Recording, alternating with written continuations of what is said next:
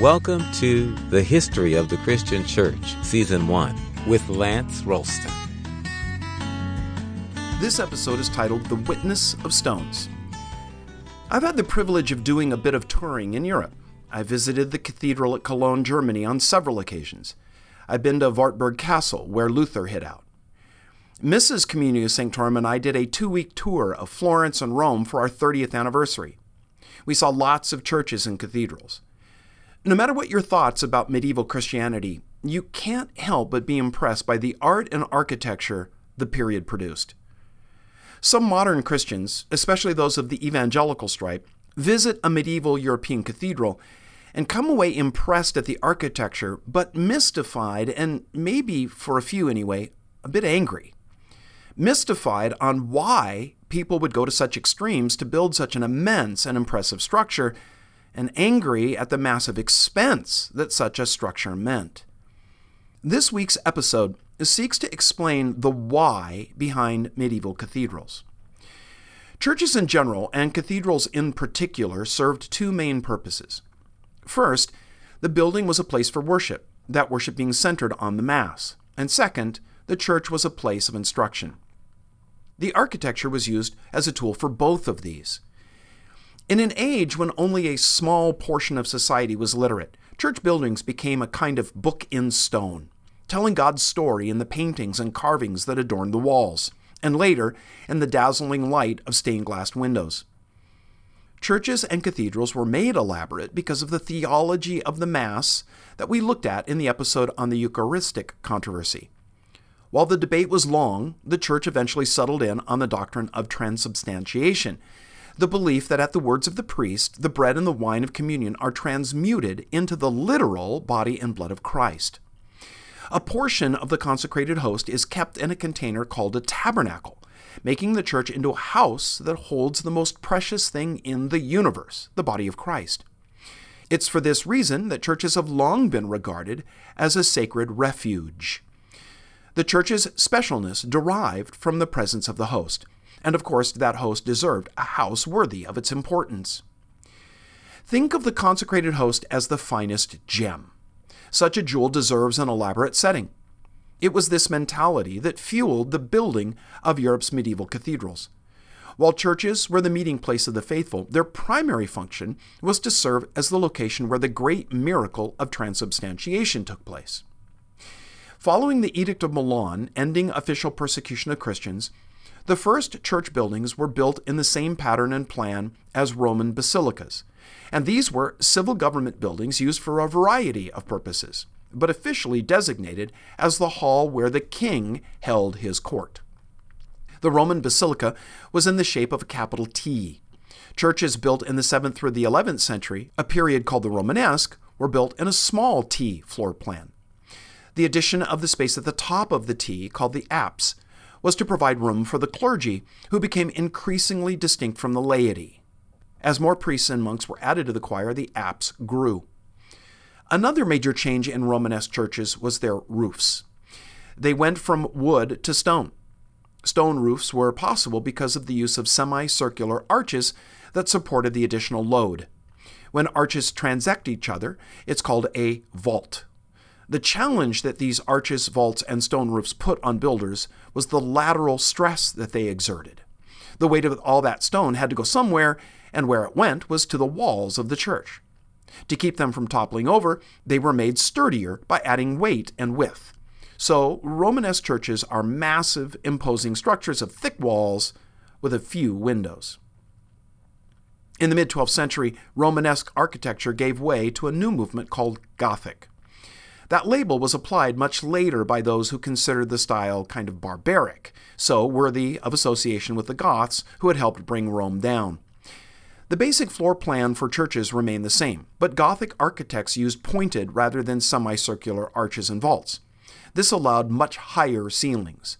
The weight was borne by columns rather than walls, which doubled and trebled the lateral thrust on the columns. So external columns were built outside the church and used as an additional support for the internal columns by means of an ingenious prop called a flying buttress. Since the weight was now borne by columns rather than walls, the walls grew lighter, and could be replaced by large stained glass windows whose scenes depicted stories from the Bible and the lives of the saints. Just imagine the first time that a peasant wandered into Cologne Cathedral. The only church that he'd ever known was the centuries-old massive block building back home, and that could hold no more than maybe 200 people. So he stands now in the plaza in front of Cologne Cathedral, tilts back his head, and as he takes in the church's front facade, carved with hundreds of statues of apostles and saints.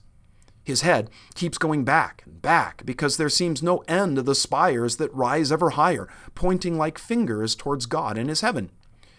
Dumbstruck that anything could be so big and reach so high, he stumbles in the front door, expecting to be greeted by the thick gloom that he's used to in the church back home.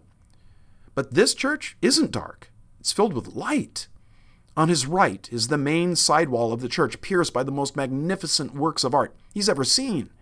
More than that he's ever even conceived of. They are massive windows of colored glass through which the light streams, and they cast images of stories that he's heard many times. There are the apostles, Jesus, Mary, and the saints. And the ceiling over his head? It's so high you can't even see it because it's veiled in shadow. He stands there, mouth hanging open, wondering how he's going to make his wife and family believe the wonders that he's seeing. He simply has no words to describe it, no point of reference in all his experience. Earlier I said that medieval churches were books in stone. These books told the story of God's creation and the human condition. The average town church only told a few chapters of that story, while a cathedral was an entire encyclopedia. The story begins outside, looking at the front facade. While the Gothic cathedrals of Europe are all unique, they bear many similarities. Most have twin towers that soar into the sky. Most are entered by 3 doors, a north, center, and south entrance that leads to the center and side aisles of the nave of the central hall. Cathedrals were built on an east-west axis with the facade at the west end. Above the central entrance is a large circular stained glass window called the rose window.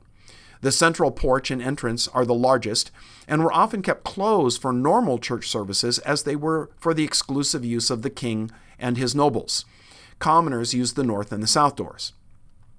The porches of each of these doors were elaborately decorated with sculptures of dozens upon dozens of figures, both large and small. The left or north porch was often devoted to depictions of normal, everyday life. The labor of the months and various occupations are found there. The idea was to capture the human condition, especially as it intersected with the life of faith. The central porch was more often than not a rendering of the Last Judgment. So Jesus is seen seated in glory at the apex, judging the souls of mankind who are found lower down, rising from the dead. At the very bottom are depictions of hell and the torment of those souls that are cast into eternal damnation. Flying around Jesus' throne are the saved in heaven and the myriad angels. The south or right-hand porch was often given to the elevation of Mary. Standing across the front of the entire facade are statues of the Old Testament prophets, the apostles, and the saints. Poised above the central portal is the west rose window. From outside, one cannot see the beauty of its stained glass, but the design is still noteworthy. Many of these rose windows have the appearance of an elaborate spoked wheel. If you stroll around the outside of the cathedral, rather than rushing in to enter through one of those glorious portals, you will note how, though the building lies heavy and squat on the land, its many spires and vertical embellishments all seem to lighten the effect, like they're lifting it off the ground. Those gruesome gargoyles that have fascinated so many aren't just for decoration. They served an important architectural and engineering purpose. They added weight to the columns that bore the load of the roof. Figures of fearsome demeanor perched outside, they reminded people making their way into the church that while evil was outside in the world, the church was a holy sanctuary that was free of such malevolence. Tourists entering a medieval cathedral today are often met by a lot of stone. The walls are gray, the stone rough. Well, when first built, these walls were awash in color. The sculptures were painted, gold leaf was everywhere, and the treasures of the church were on full display. Well, they were when times were good. When not so good, they were sold and used to buy food or outfit soldiers for defense of the realm. Yes, cathedrals were a kind of public storehouse kept against times of trouble. Inside, as you arrive at the head of the central aisle, you approach the altar area and the choir, or apse, sacred place for the clergy. Cathedrals were built where they were because they possessed some special relic from the church's past, like a piece of the true cross, the thumb of some saint. These relics were often kept in a special box called a reliquary and stowed away in a vault under the main altar of the church. They would be taken out and carried in procession at special events and days of the year. The back of the apse, and so the east wall of the cathedral, was the building's most elaborate and largest stained glass window. Protestant visitors to Europe's medieval churches and cathedrals are often confused on why there are so many little side rooms that dot the walls of the nave. They appear almost as places for smaller services to be held, and that is in fact what they were, chapels for smaller services. Some of these were the donation of wealthy patrons and families where they would conduct their own private services. It's in these chapels that some of Europe's greatest art is to be found. As we end this episode, I want to again thank all of those who have left a message on Facebook or gone by and liked the page. Those reviews on iTunes are stellar and one of the best ways to get the word out to others about the podcast. Each country has its own iTunes store, so reviews from each country are seen only by the people in that country. I want to encourage our international listeners to leave a review of Communio Sanctorum on their iTunes store, and thanks ahead of time. Now, let me give a quick preview of what's coming. I've been doing a lot of reading and study for our next phase of church history. The next era that we'll dive into is the Reformation in Europe. The more I read, the more I realize that we need to go back a bit and take a closer look at the call for reform that had been heard in the Western Church long before Martin Luther came on the scene. It's a real injustice to the history of the church to think that he arose out of thin air. The fact is, Luther could have done nothing if there hadn't already been a lot of work done in moving for reform. Once we've laid the ground for the Reformation, we'll take a look at what was happening in the rest of the world as far as the faith was concerned, and then we'll return to the story of reform in Europe. So get ready for some fun stuff.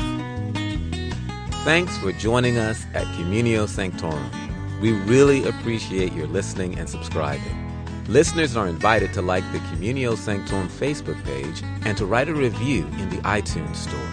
For both Facebook and iTunes, search for History of the Christian Church. Looking forward to joining you next time.